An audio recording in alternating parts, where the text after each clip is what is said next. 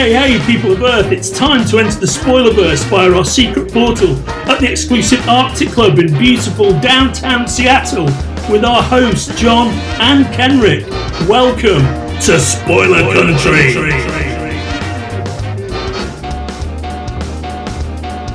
Hey, if you're listening to our show for the first time and you're on one of the social medias that we're on, like Twitter, Facebook, Instagram, any of those kinds of things, you should always check us out on Spoilerverse.com.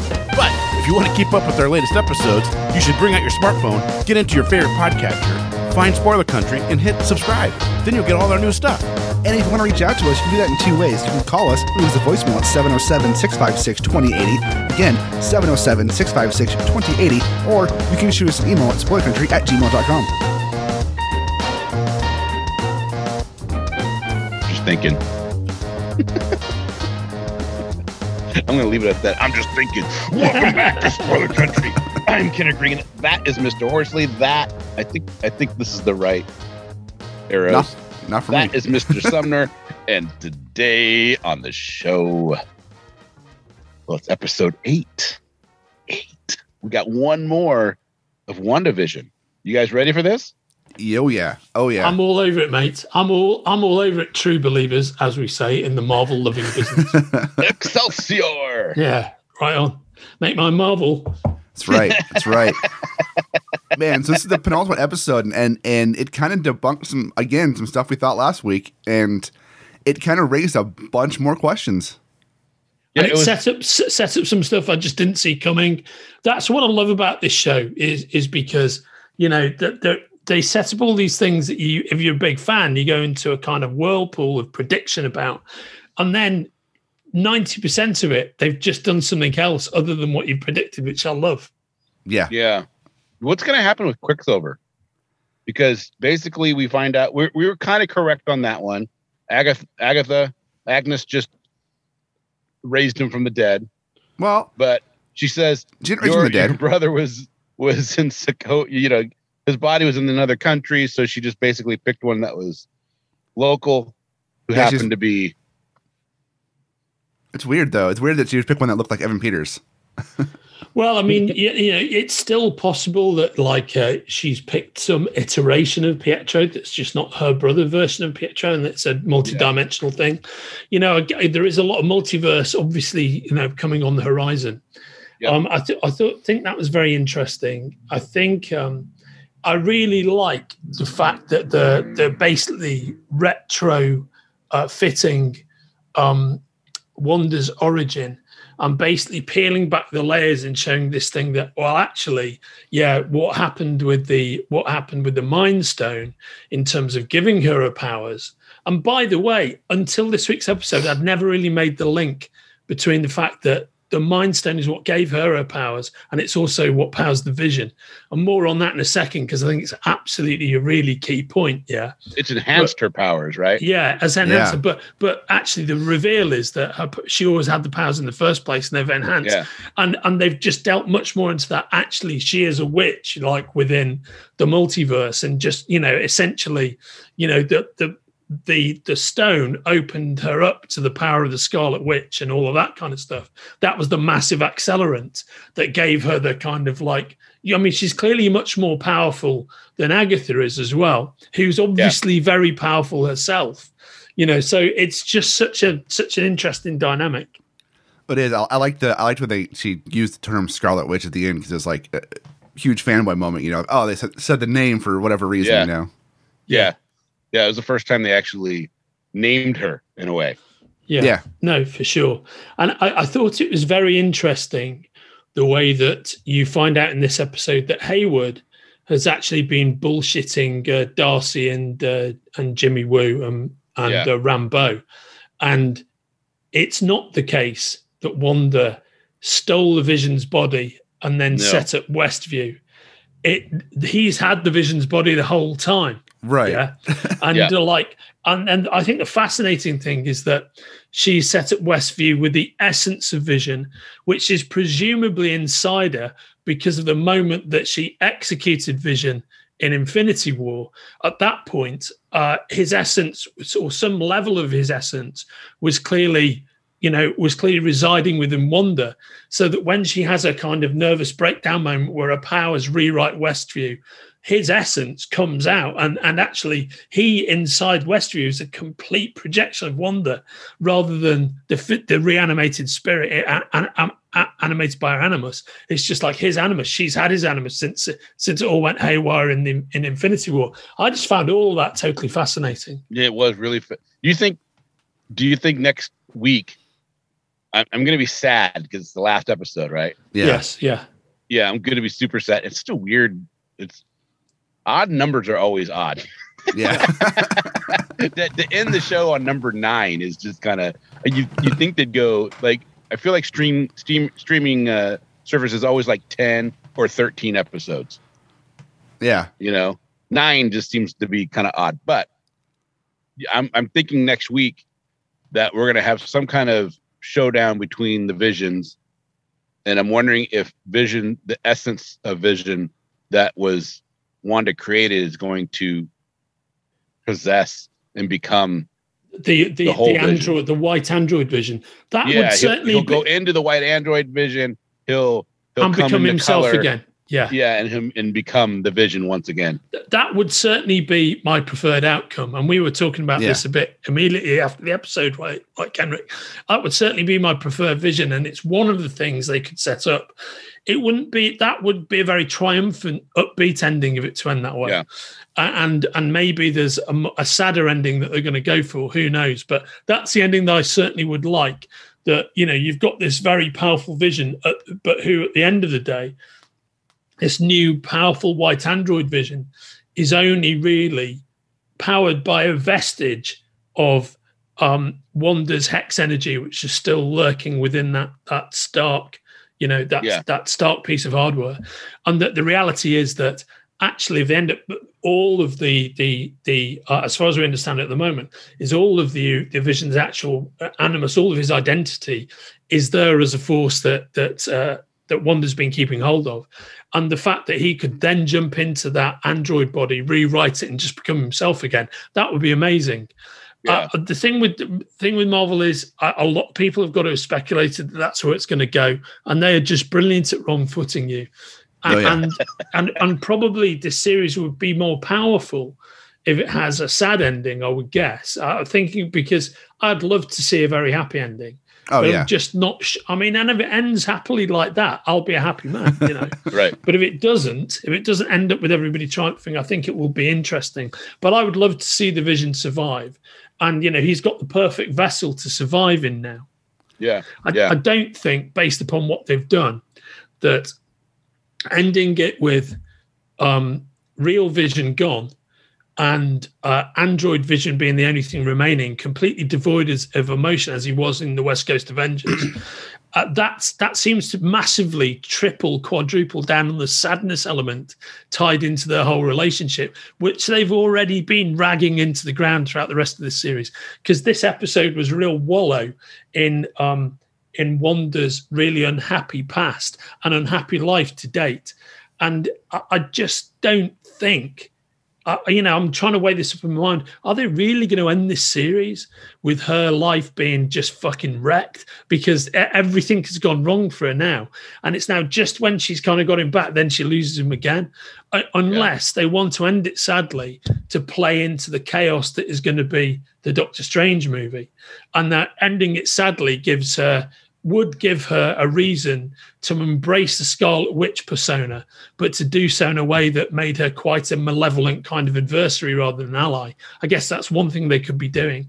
And I think they're setting up, it's quite clear that they're setting up Agatha's one of these characters who, it seems to me that there are two people we know of in the MCU who are more powerful than her in that sphere.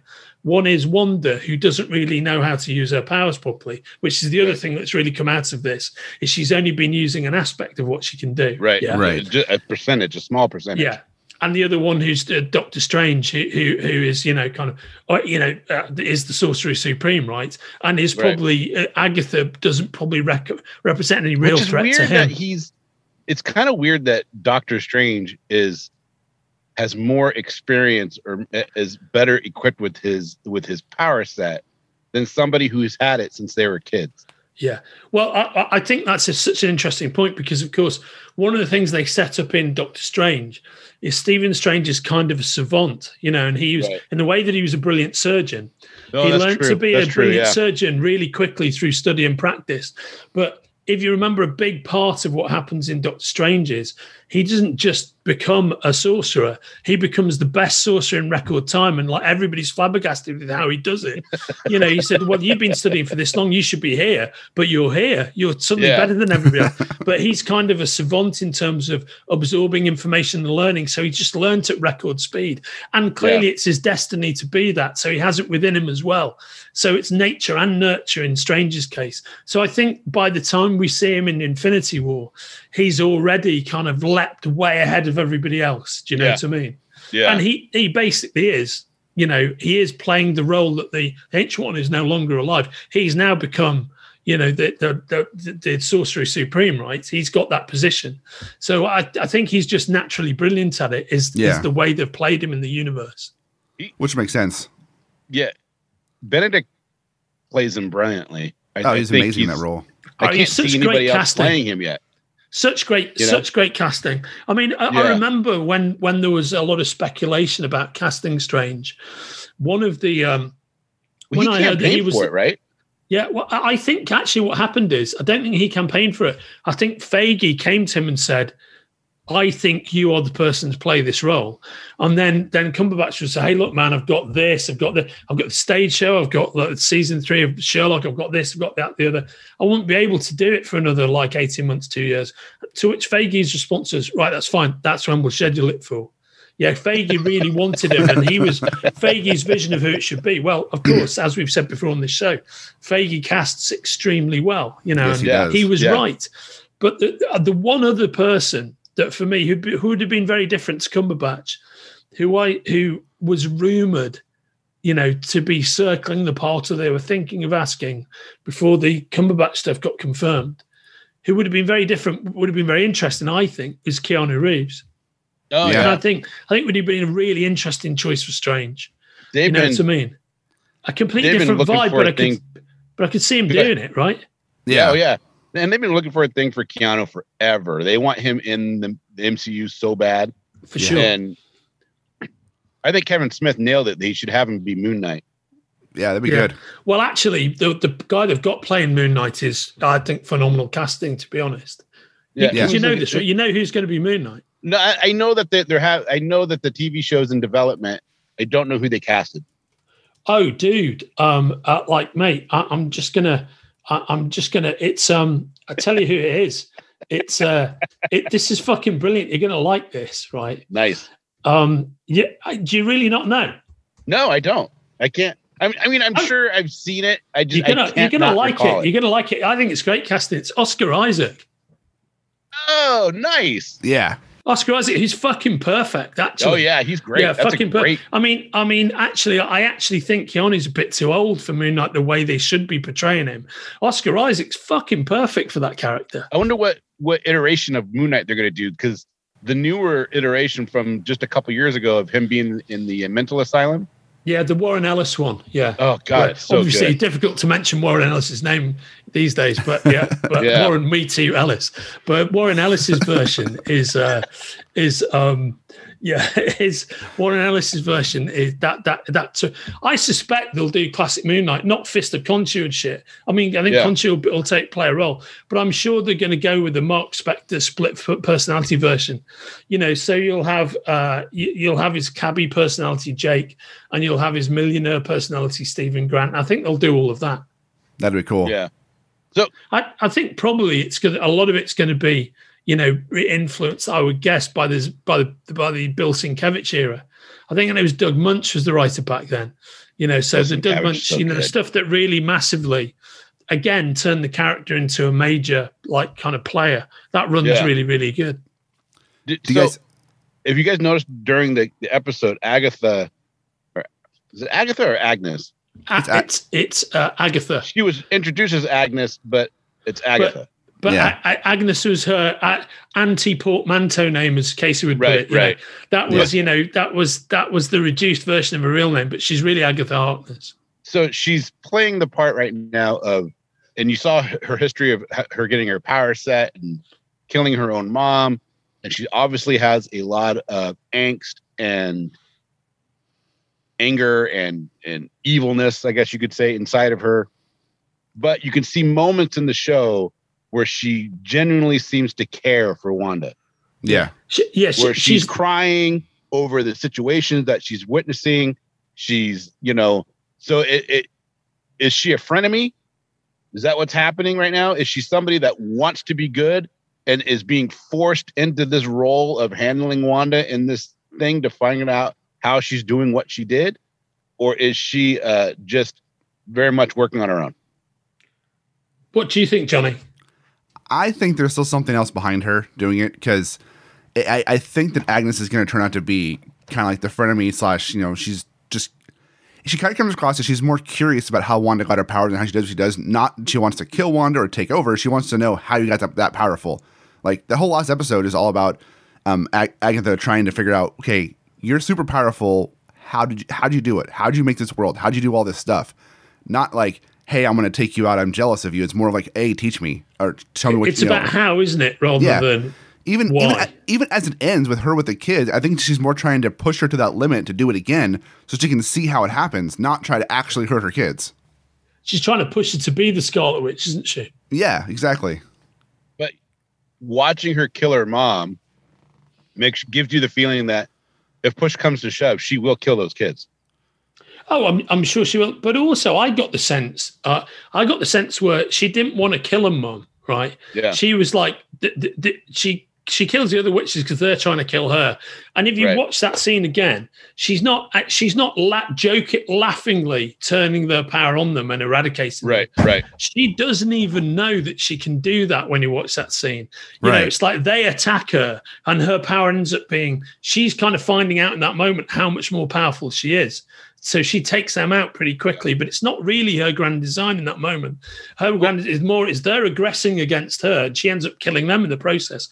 And then when she says to Mum, "I can be good," she's not trying to be a bad person, but her mum at that point goes, it reads her in a particular way and goes, "Oh, you can't be good." And her mum is actively trying to kill her at that moment. And that's when the Queen of the Witches symbol appears on her mum's head and everything.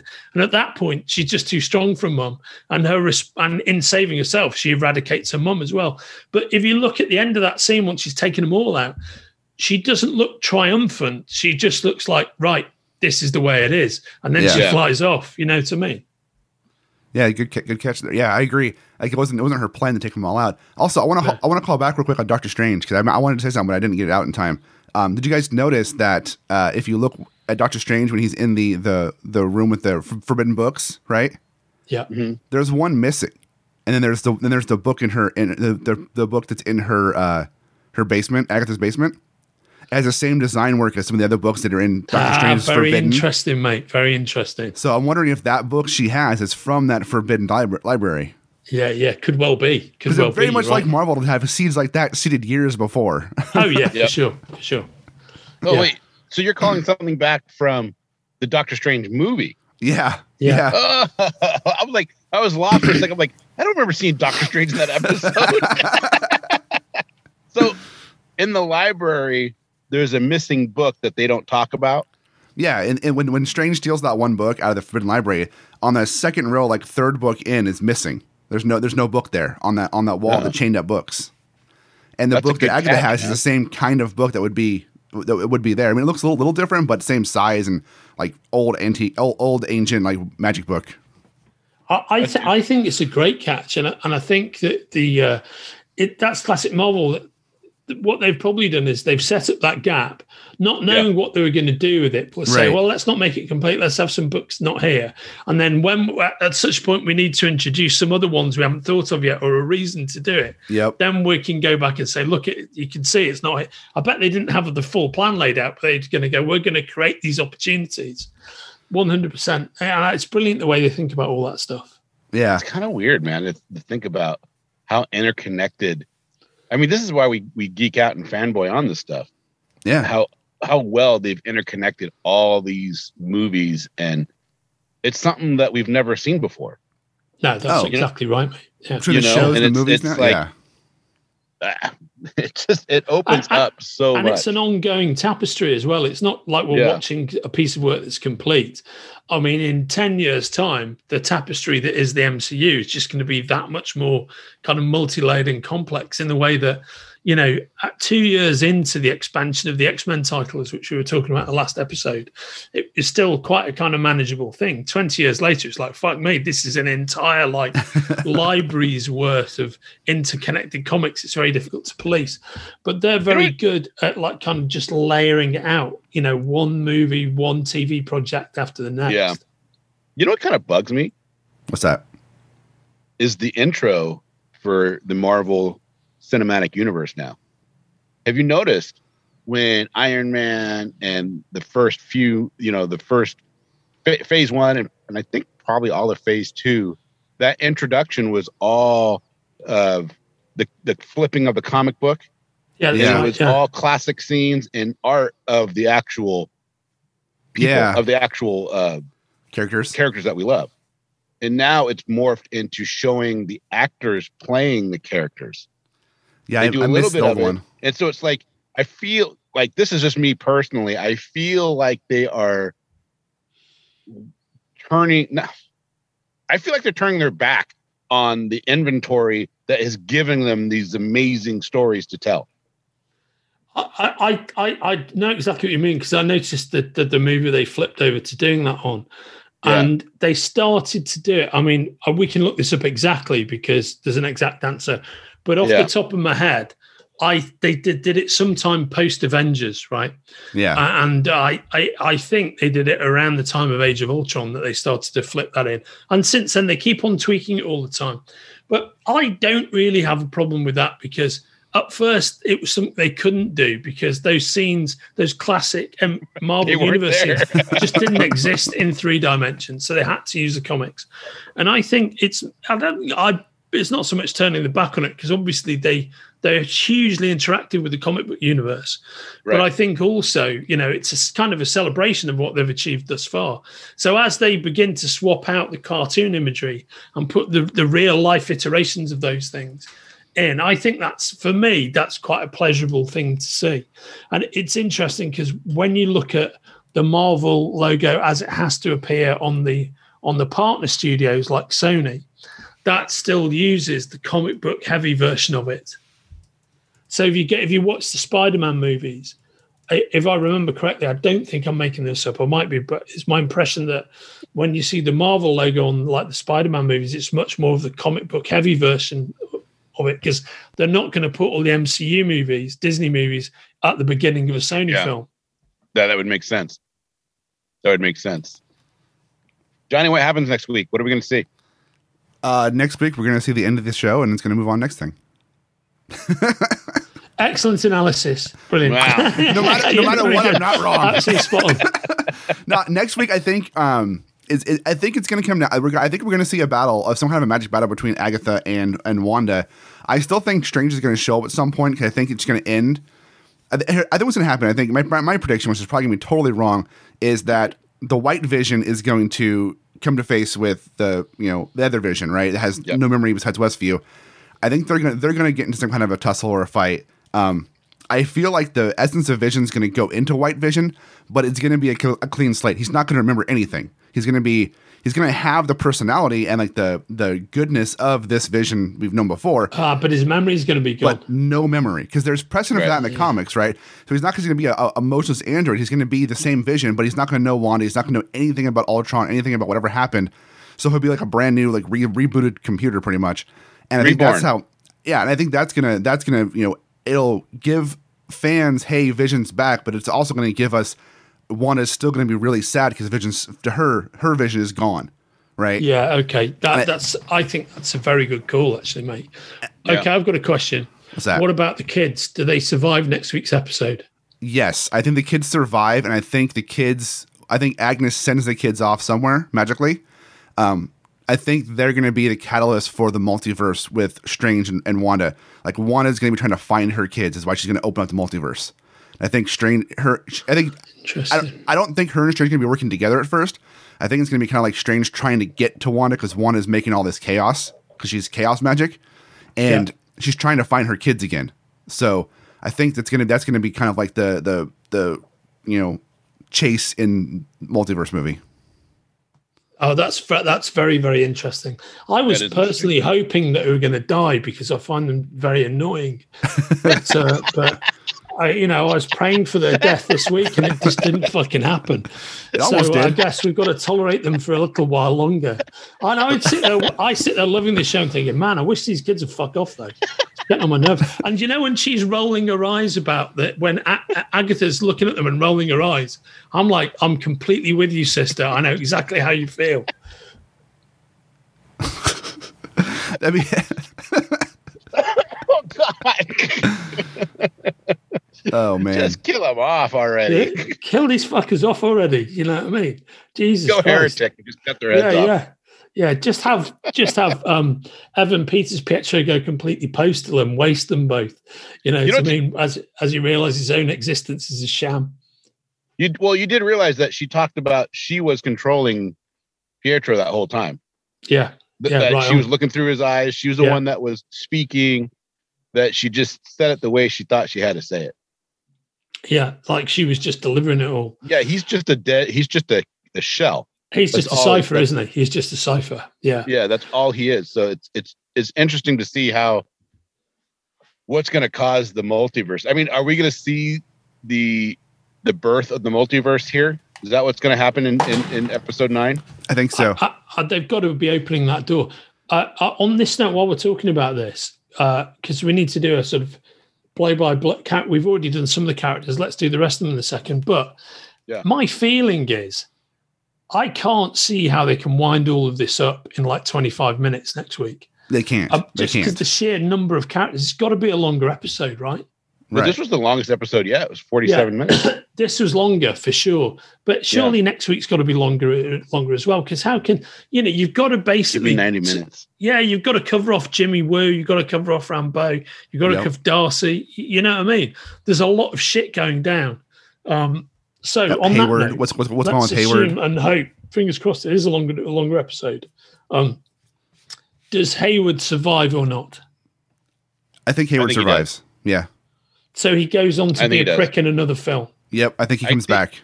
I think he's a prick in this. I think he'll end up not being a prick. I think he'll end up being like, starts off a prick, and he's kind of like Nick Fury. You know what I mean? Or not Nick Fury, but who's the guy from Agents of S.H.I.E.L.D. and Coulson? Yeah. At the beginning he was just kind of not a dick, but he wasn't like, he was kind of irritating. I think you're talking about. It's interesting you say that, but Coulson might have been a by the book kind of guy, but he was always quite a sympathetic character. The difference with Hayward is a kind of an arsehole and only sees the Vision as a commodity rather than a person. Well, now, it seems to me the only way you could redeem that is by him having this kind of epiphany where he's like, "Oh, holy fuck, I've been treating you like a vacuum cleaner, and actually you're a person. I'm so sorry." Do you know what I mean? Yeah, you have a conscience. But he's also been fucking lying to people. He's done things that Fury, while Fury, is a manipulator. He's also done things that Fury and Coulson haven't done. He's directly done classic bad guy shit. Do you know what I mean? Right. Yeah, like being a direct adversary and lied to people. Yeah, but he also, when Wanda comes, I think he has it in his best. I think he's from the heart when he says, no, let her have that moment with him. I think that was real. I think that was genuine, that he was like trying to give her some kind of closure and being completely honest. I can't let you walk out with $6 billion worth of vibranium. Now, actually, mate, let's talk about that. I found that fascinating because my view when I watched that is, hang on, mate, where the fuck do you get off saying that? Because the Vision's not owned by the US government. Right. The Vision's actually owned by Stark. If there is an owner, it's Stark Industries. The Sword don't have the right to come and fucking, commandeer the Vision because the Vision, A, has clearly been registered as an individual, hence the fact that he had a living will and a next of kin. Right, Wanda's the next of kin, and we know he had a living will because they referenced it. Right. And actually, he wasn't developed by the US government. He wasn't developed by the global government. He was privately developed, so he's never been owned by the government. But if you notice the way he says it is, if you watch, it's not an airtight thing that he says. He's just basically saying his opinion. We've got a legal right to do this. I don't think he actually has the legal right to do it. But he might feel that, he might think that he has that legal right as a middle management person might feel, because they've been told. Yeah. Well, actually, Stark gave it to us just like he gave us the War Machine armor. Yeah. This belongs to the U.S. government, so we do have a legal right. I mean, I'm not saying that's what happened. I'm saying, he might, in his head, he might have that feeling. And I just think that eventually, I think he's going to become more of he might be nothing. He might die next week, Yeah. But I think moving forward, I think there's been too many little instances of him being a dick, but I think he's a dick and a liar, but I don't think he feels he's doing the wrong thing, because his actions are mimicking what Stark and Banner were doing in Avengers 2 when they create. They're creating Ultron. Yeah. So I get it. So Kenrick, your contention is that Hayward is a dick and a liar, but he's not a cunt. Yeah. Yes. Yeah. Perfect. Okay. I couldn't say it any better. Yeah. Okay. I really do. I think he's being a dick and a liar, and because he thinks he's doing the right thing for God and country. You know what I mean? And I think he thinks that I think he believes that the vision that they're building is going to be that protector of the people. Yeah, that right. Because that's one of the core issues that's going on in the Marvel universe to me, is the fact that you have these ultra powered beings, and then you have the normal people, and they're the normals that don't have the abilities, are super scared, knowing that Wanda can walk into a government facility and basically do whatever she wants, and nobody in there can stop her. They can bring as many guns as they want, and there's nothing they can do. That has got to be, and if that was real, and you put yourself in that position, that is super scary. To know that somebody could walk in and decimate, and not just decimate like I'm Bruce Lee, because if you have enough people, you can be as Bruce Lee as you want. You're not going to get through everything. You know what I mean? There's always somebody else that can kick your ass, Yeah. But when you walk in and you're super powered and you have the ability to tear people apart without even touching them, that would be unconscionably scary. And I don't think, of course, and I understand people like Hayward that is grown up. All of a sudden now there's these superhuman beings that can do these crazy, wonderful, scary things. And now he has the ability, and he's heading something that he feels that can protect people like him, And I think it's a great point. Somebody within canon who will definitely be with him and on his side, and will believe that 100% is Thunderbolt Ross. Whether he's right or wrong, Thunderbolt Ross will agree with that. Do you know? Yeah, and if it works out that way for him, and that's what Tony Stark and Banner were trying to do as well. They knew this. They knew attacks were imminent. They knew that other beings could possibly decimate the globe, and they decided to create Ultron that could protect. And I think that's what Hayward's going for. And I think his actions are not great, but at the same time, is he supposed to be open and honest about everything that they have going on with everybody there? I mean, there is need to know things from time to time, especially when you're talking about a project that's bringing back, a weapon, Yeah. So I think eventually he's going to be more of on the side. I hope he's more on the side of good. And then I still contend that the White Vision could be a version of Ultron sitting there, but I'm probably wrong. I hope you're wrong, but that would be brilliant though if it was the case. I mean, the thing is, we're at a really interesting moment now, because if you think we're just about to finish WandaVision, and then the week after there's the special about behind the scenes, right? And then that WandaVision immediately rolls into Falcon and Winter Soldier, which immediately. What's that? Does it spill over? No, I don't think it spills over in terms of content, but it's like literally WandaVision finishes, you get the behind the scenes of, then you get the Falcon and Winter Soldier. Yeah. Yep. Yeah. And then that rolls straight into Loki. Yeah. Yep. And then Loki pretty much rolls straight into What If. Yep. which pretty much rolls straight into Ms. Marvel, which pretty much rolls straight into Hawkeye. And that gets you through most of the year. Do you know what I mean? And well, there might be a little break, I guess, because What If is mid-2021. Ms. Marvel and Hawkeye are late 2021. And then 2022, it's like Moon Knight and She-Hulk. And then there's Secret Invasion, there's Ironheart, there's Armor Wars, there's a Wakanda series. They're all clearly placed for 2022, 2023. It's just it's a shit. They're doing. I don't think they're due to do. They're not doing any zombie stuff. No zombie stuff. You said Zombie Wars. I'm like, what? No. I said Armor Wars. They're doing Armor Wars. Armor Wars. yeah. They're doing Ironheart and they're doing Armor Wars. Ironheart's gonna be cool. I wish they would have introduced Riri in one of the movies like earlier as a younger character than build to it. But I think it's cool to do an Ironheart. There was a lot of backlash for that character when they introduced her. Yeah. Well, there's two things. One.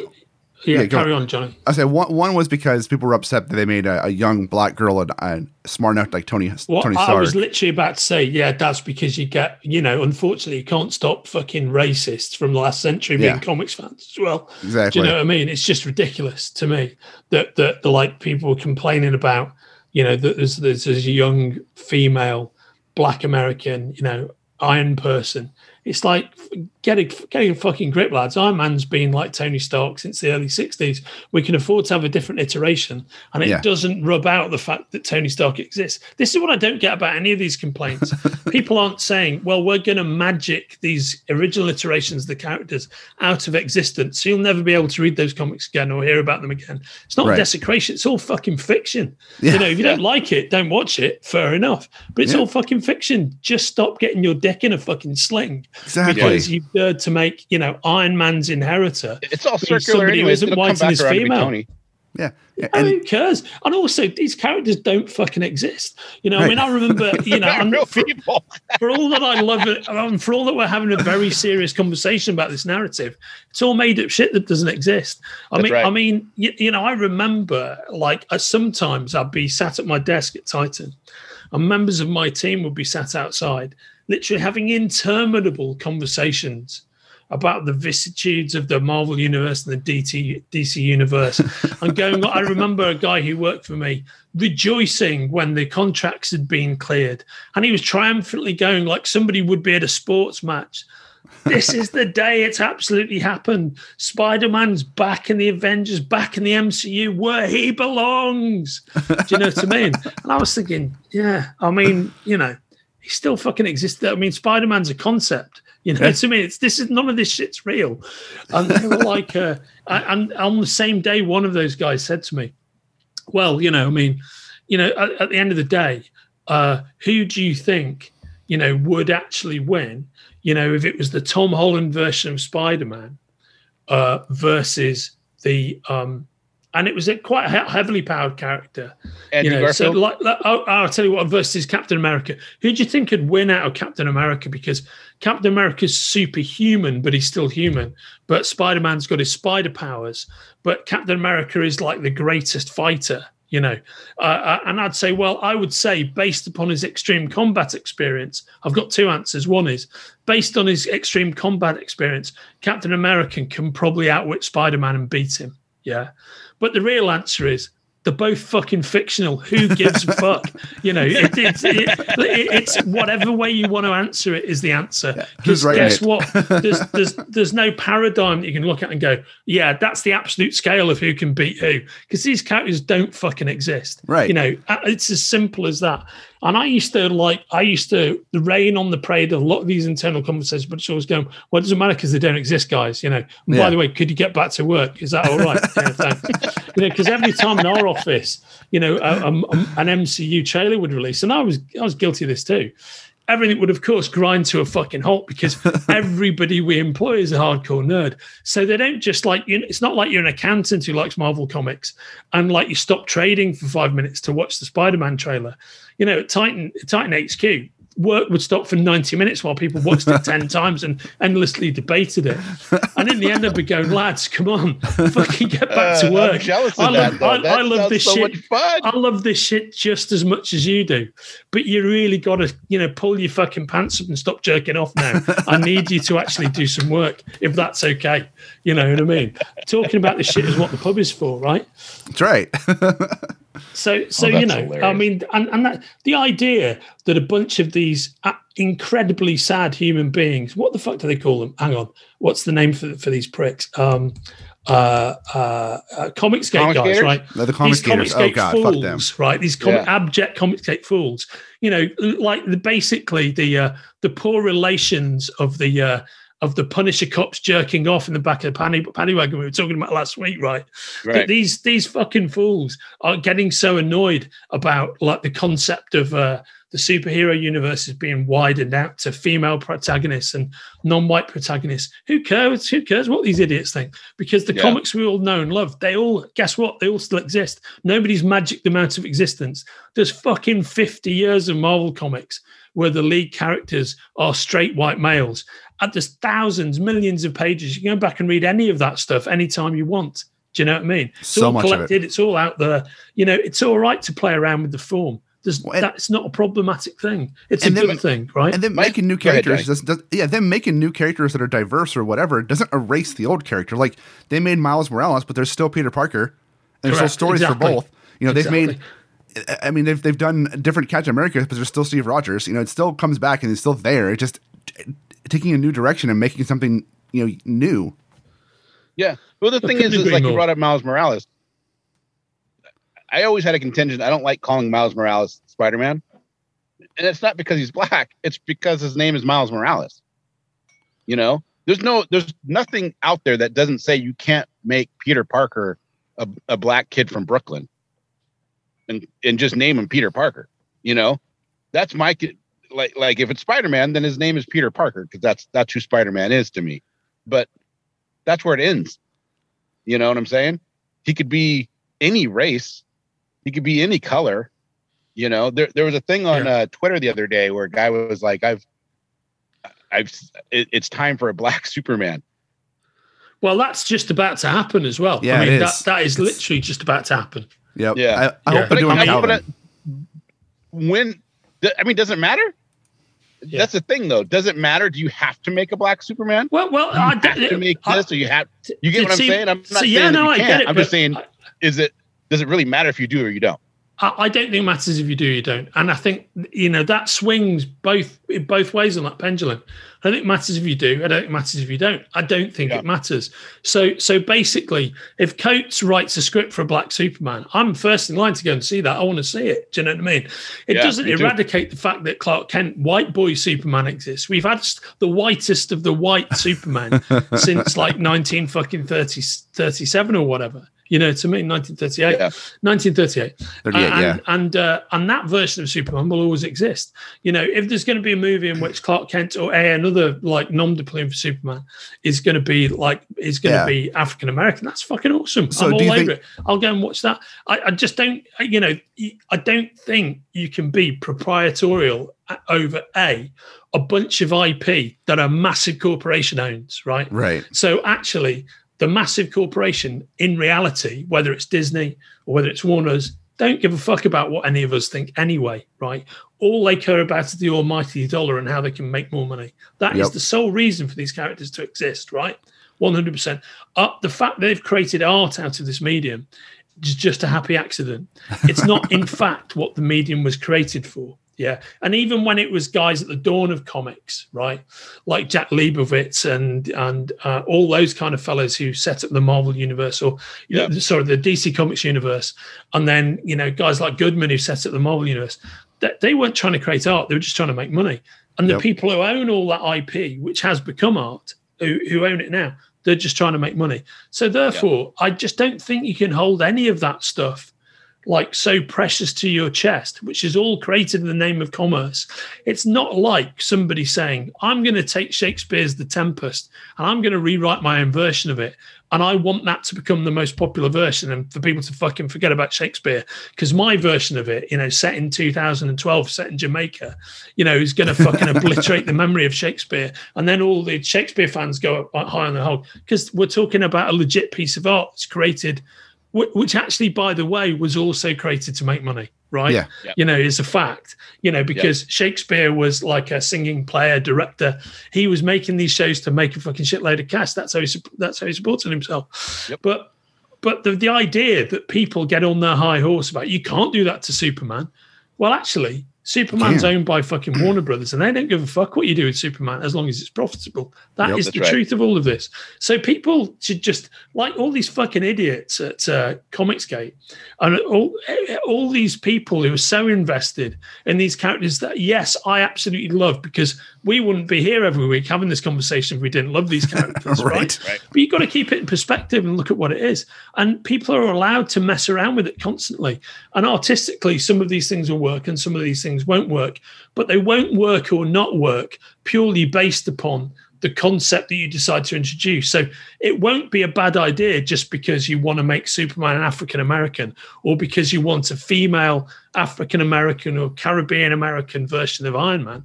That none of that actually matters. All that matters is how good the execution is, right? Yep. And you've got to judge things upon whether they're artistically successful or not, knowing all the time that these things only exist because people are trying to make not just a buck, but millions of bucks out of them. Do you know what I mean? Simple as that. Try to put some Skrilla in their pocket. Yeah, that's right. Exactly. Warner Brothers is trying to make a bit of cheddar. Sorry. Disney are trying to make a bit of cheddar. And actually, they're managing to make like billions of units of cheddar. You know what I mean? Yeah. It's like that's what it's all about. It's just a fucking machine. So do you think Warner Brothers is going to use for their, if they do go the route of doing a Black Superman, do you think they're going to do the whole Clark Kent mythos? Or do you think they're going to go with Calvin Ellis, which is Superman 23? Which is a Black Superman. That's an excellent question. I was wondering about exactly that myself. I think there's a strong chance. I'd like them to do Clark Kent, just have Clark Kent be African American. But fuck it. If it's Calvin Ellis, I'll be all over that as well. Well, because Calvin Ellis is cool. He's an interesting character because he's different than Clark in a lot of ways because he's president and all this stuff. I think it'd be a lot of fun for them to tackle that route. I wouldn't care if they did a Black Clark Kent either. It'd be fun too. But I think you've already got the framework for this in the comics. And that would allow them to have. Then you could eventually have, maybe have the Calvin Ellis Superman and say and Henry Cavill Superman meet up together, and when they cross multiverses and stuff, it'd be kind of cool.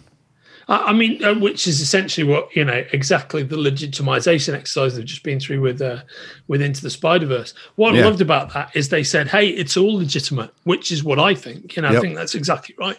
I love Miles Morales and I love Peter Parker, always have. So the fact that they both coexist, I think, is amazing. And Spider-Ham coexist, it's all good. You know what I mean? I'd like to see a fucking, the Snyder cut, the Snyder cut with like the Inferior 5 turning up in the background. Do you know what I mean? I'd love all 5. Of that stuff. So we'll see. I want Marvel to make a Spider-Man Noir movie, a team-up movie, just those two. That'd be brilliant. That'd be great.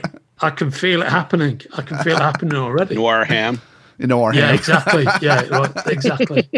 Slice Noir. Right. So, well, it's been an interesting few weeks. I love that we've been doing this. The conversations always end up going into this huge, crazy divergence, and I think it stems from us, honestly, obviously, all three of us, and if Casey was here, him as well. Yeah, love what we're doing and love this medium that has sparked all these conversations. I mean, we just got into a deep conversation on culture, race, and what it means to everything that we've been talking about. It's kind of crazy. Yeah, no, bringing it back around. That's what I love about it. Yeah, no, carry on, Ken. Yeah, bringing it back around. Next week is the final week. We'll have one more show after that because we have the making of, and we'll wrap up our WandaVision. And who knows? They haven't said that this. Have they actually officially said this is the only season for Wanda? No, they haven't officially said it's the only season. There could be. So I was reading maybe today there could be a second season. Yeah. Yeah, maybe we'll be right back here next year talking Wanda all over again. But as we've mentioned a few times, so everybody listening knows, if you liked what's going on with WandaVision and our conversations, we're going to do this again, and we're going we have plans for everything moving forward, right? So all the different iterations coming out, we're going to have a Saturday morning. This feels like an adult version of Saturday morning cartoons from when I was growing up, right, in the 70s and 80s. And Sumner, you're about, I think you're about 10 years older than me. So you're right in that group that got up. And I don't know how it was in England, but man, Saturday mornings, you'd wake up, you'd grab your big bowl of Cocoa Puffs. That's what we always had in the house. And I'd get up, me and my brother would get up before everybody else in the house. And we'd turn on and we'd watch Fantastic Four reruns because they still played their reruns. That's how I was introduced to the Fantastic Four, was through cartoons. You know, that's how I was introduced to Spider-Man. Stan Lee's voice would echo through my living room every Saturday morning. And that's how I knew who Stan Lee was. Yeah. And as crazy as it was, the Super Friends, that's what introduced me to Batman and Superman. And Superman was the movies, but that's what definitely introduced me to Batman and the Flash and Wonder Woman. It's all through Superman, and getting excited to get up in the morning to watch these crazy dumbass shows. And now I'm 46. I'm going to be turning 47 this year.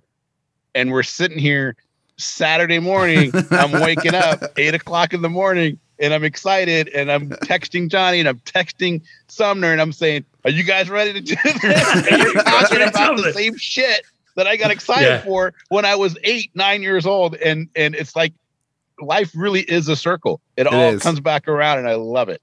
Oh man, it's great, mate. It's so true. I mean, just to add to what you're saying, you're right. I'm exactly 10 years older than you, maybe 11 years older than you. And we didn't have Saturday morning cartoon culture in the UK. Saturday morning TV was slightly different in the sense that up until a certain point, up until round about the mid 70s, Saturday morning TV was kind of a mixture of old serials like Flash Gordon and like episodes of Zorro and stuff like that, right? Nice. You know, the guy and all of that, the Disney Zorro, you know, and all those kind of things. And episodes of old 50s American TV shows and Laurel and Hardy and all that kind of stuff. And then from about the mid 70s onwards in the UK, they had these kind of like kids, like kind of like magazine shows, which would be like 3 hours long. And the one on the BBC was called Swap Shop, and it have these presenters, which they cut away now and again to cartoons or adventure shows, but it was mainly kids in the audience kind of interacting with guests and shit like that kind of thing. And the one on ITV, the independent channel, the one with the adverts and whatnot, commercials, was called Tiswas, which was a legendary show. But the way we saw things like in that era 10 years before you were talking about, the way we saw things like Hanna-Barbera cartoons or the Spider-Man cartoons, the Grant Ray Lawrence, the original Spider-Man cartoons, or the Grant Ray Lawrence Marvel Superheroes show, this is from the mid-60s, is that the way it worked in the UK is on both the independent channels and the BBC, you would have a period of time between 4:30 and 6 o'clock, 90 minutes every day, that was like children's programs. Yeah. So the idea was you get back from school, from primary school, and you watch these children's programs before 6 p.m., which is when the first version of the adult news comes on. In the UK, you'd have a 6 p.m. news slot, and then you'd have your evening programming, right? Yep. You know, between that slot and also during school holidays, when they used to run all these shows Monday to Friday in the mornings. That's when I first saw things like Spider-Man. And so my first exposure to Spider-Man, it's a toss-up, and I can't remember whether it was actually reading the Marvel comics, which were by that point, the first ones I ever read were John Romita on art. And then the reprint comics, which used to feature like Ditko's artwork. I then my granddad then started me buying those as well. But it's a toss up whether I knew Romita was the first person I saw on on the art for Spider-Man, because when I started to see the earlier Ditko stuff in the Marvel Tales reprints, I was like, wow, this looks completely different. And at first, very early on, I was more of a Romita fan than a Ditko fan. But in relatively short order, I began to, even as a kid, realize the kind of artistic purity of what Ditko had done, and the fact that it has that. He's clearly the guy who created the character. You can see that, you know what I mean? Yeah. And that has an energy to it. But a lot of the designs they used in the Grant Ray Lawrence cartoon show are based on the Romita art, right? And I don't know whether I saw the comic or I saw the cartoon first, but I do know that the cartoon massively resonated with me. And it does to this day, because if you ever watched the 60s cartoon, which, as Kenrick said, we're going to talk about fairly shortly in an upcoming episode, what the animation is terrible and some of the storytelling is ridiculous. But the design of the show, the backdrops, and the vibe and the music and the voices are amazing. Yeah. And what it really does, just about more than anything else that's ever existed, is captured that kind of hepcat jazzy vibe that Marvel Comics had in the mid-60s. That Stan Lee voice, even though Stan Lee doesn't do any voices in the show, that kind of, hey, True Believers kind of deal that's going on all the time. And it has a hard jazz soundtrack, 60s improvisational jazz soundtrack, which is amazing. And the guys who do the voices for like J. Jonah Jameson, and the guy who does Spider-Man and he does Peter Parker, and it's the same guy who does both characters, but he changes his voice by an octave in his register. So whether he's doing Peter Parker or Spider-Man, right? That guy's still alive, by the way, who voiced 60s cartoon Spider-Man. Those voices are still to this day. Whenever I read J. Jonah Jameson or Spidey or Peter Parker, those are the voices I hear in my head. They're just indelible. You know, I can't get rid of them. But that's the way I first consume those things. And I think I've said to you before, I said on another show I was doing recently, I used to read my American comics, and when they used to once a season have the adverts for all the 1960s cartoon shows. No, sorry, for the Saturday morning cartoon shows. You know, so you'd see they'd have all the cartoon shows, all the Hanna-Barberas, the new season. They'd have things like maybe Shazam and stuff like that. I used to get reading these in the UK when I was like 10, 11 years old. Massive, huge sense of FOMO. You know what I mean? And I'd just be like, fucking hell, I can't even see this shit. It's fucking 3 hours of all the stuff that I want to watch. And I can't. Super Friends. Yeah. Super Friends wasn't screened in the UK. You never got to see Super Friends, right? You get to see the 60s Batman show and the 60s Spider-Man cartoon, but you didn't get Super Friends, you know. And it's stuff I had huge, like, oh my God. Spider-Man and his amazing friends.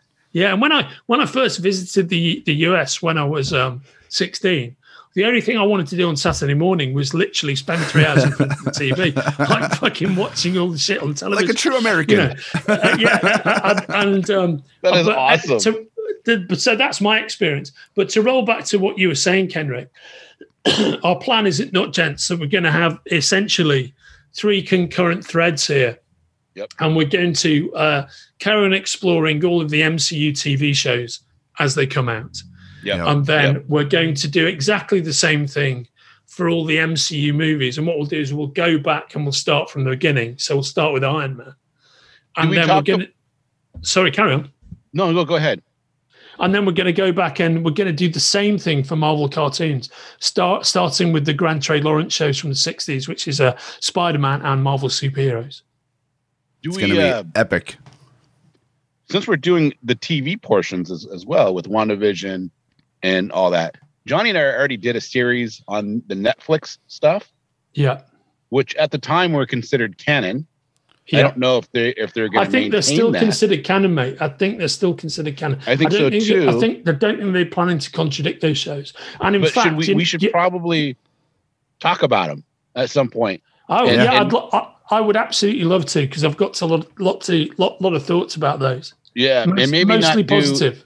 Maybe not do a per episode series. Right. We do a per show. We could, but maybe kind of talk about each individual episode as a one whole thing to kind of move everything forward.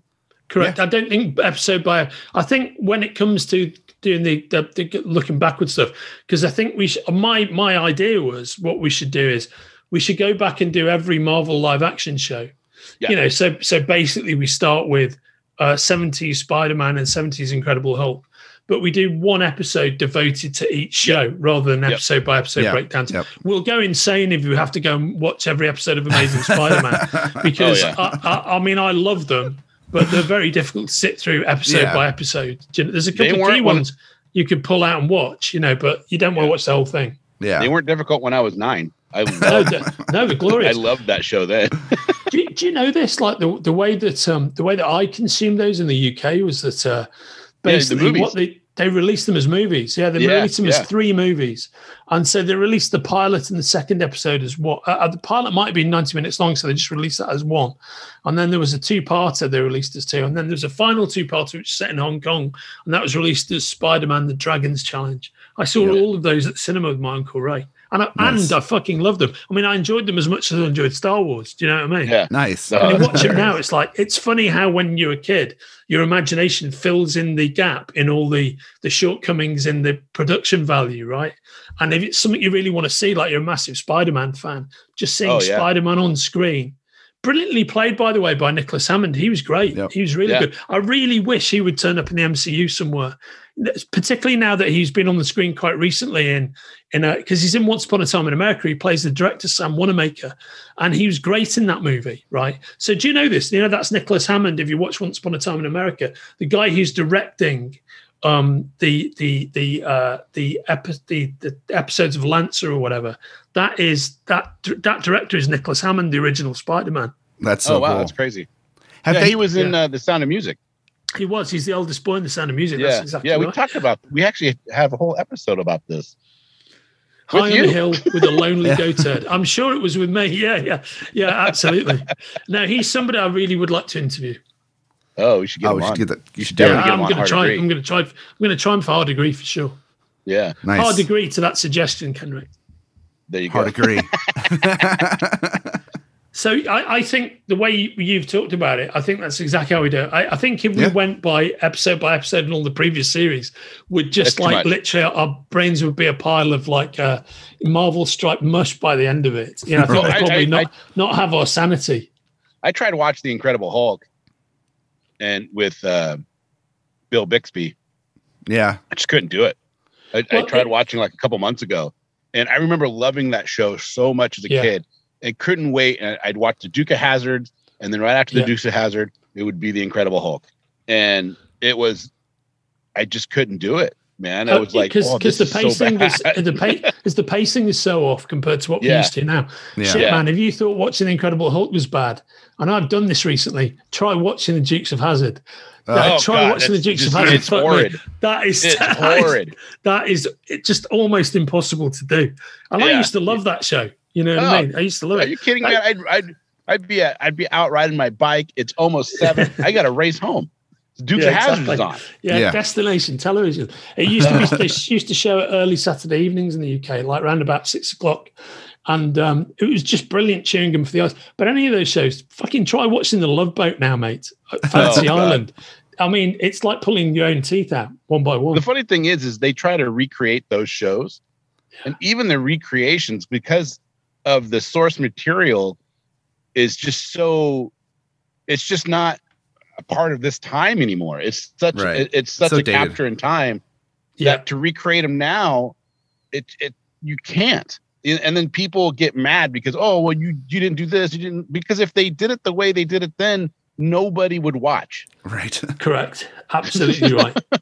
Absolutely right. Yeah, no two ways about it. I mean, the way shows are in the post MTV era, which is when it really changed. Post MTV era, where everybody was educated, you educated viewers to see large drops of information, and it'd be really quick. I mean, the first TV show, right, pretty much to be put together in that way. And even now, you watch it now, it seems very slow, and it seems like it's full of expositionary dialogue. But the first show to have a real step change in the way it was put together was Hill Street Blues, right? That was the first fast paced. That's the first That was TV on show for a long time. that put loads of different plot lines into one episode and cut really quickly. And then the next show that really did it was Saint Elsewhere. And they both really pushed that form in terms of we're going to give you shitloads of information and cut it together really quickly. And that's really that. But if you watch the early episodes of Hill Street Blues and Saint Elsewhere now, they still appear to be really slow, really slow. Yeah. But they represented a massive step change.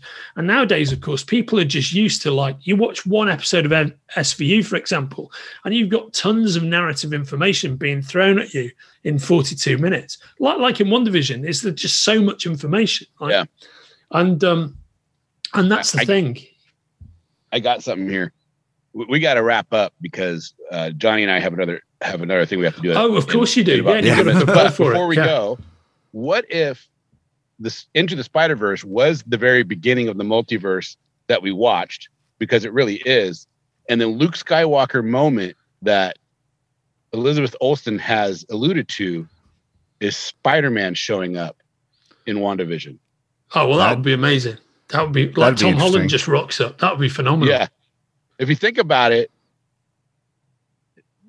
that would be crazy. That'd be amazing. Live action Miles Morales shows. Or Miles Morales. Dude, that would be amazing. That would blow everyone's mind. Oh my God. Everybody's mind would turn inside out. Melt. Yeah. If like the Miles Morales Spider-Man costume, I mean, shit, maybe that's what they've got like held back. Some we haven't even talked about before. Like it's a real depth charge. It's like boom. Boom. That would be amazing. Spider-Man Noir turns up, takes his mask off, and it's like Nick Cage. That would be brilliant, right? It's Spider-Pig shows up. A live-action Spider-Pig. Oh man. That's hilarious. So many options. Hey, well, guys, such a pleasure talking to you about this episode. Yeah, it was a lot of fun. Hopefully you guys who've listened, we didn't spoil too much. We did go off on quite a divergent from WandaVision, but rest assured, this is a WandaVision show. It starts there, ends there. And join us next week. Yeah. Right. Episode 9. Hard Degree, episode 9. Can't wait. All right. All right, guys. Thanks. Take care, everyone.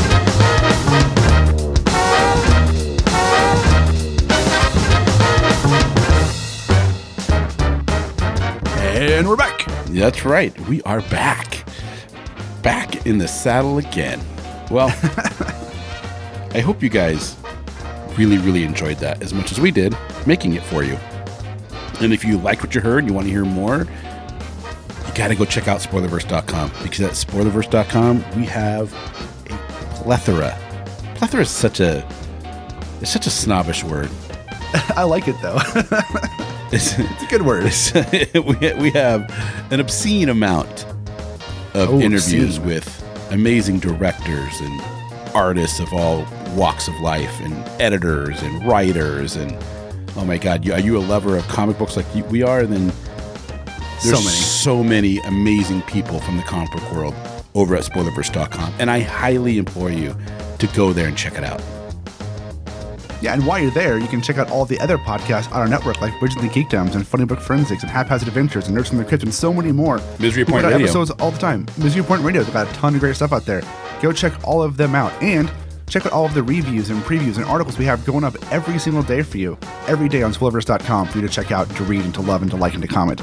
We have a store link. If you want to help support the site, you can do it two ways. One, go to our Patreon, which is just patreon.com/spoilercountry, or go to our store link in the middle of the site there and get a t-shirt, a face mask, a hoodie, something, look fly as hell, and help support the site when you do that, because we get $1 or $2.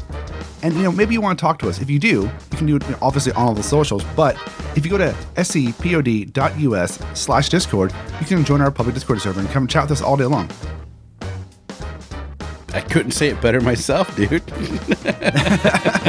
There you go. You just mouthed out a ton of information at once. And really, I hope you guys enjoy what you're hearing, because we're working our butts off to bring it to you. We are. I guess there's only one left thing. Yeah, I'm going to go with it. There's only one left thing left to do. What's that? In an oceans of podcasts, we are Cthulhu, as Cthulhu compels you to do. Open the mind and read more.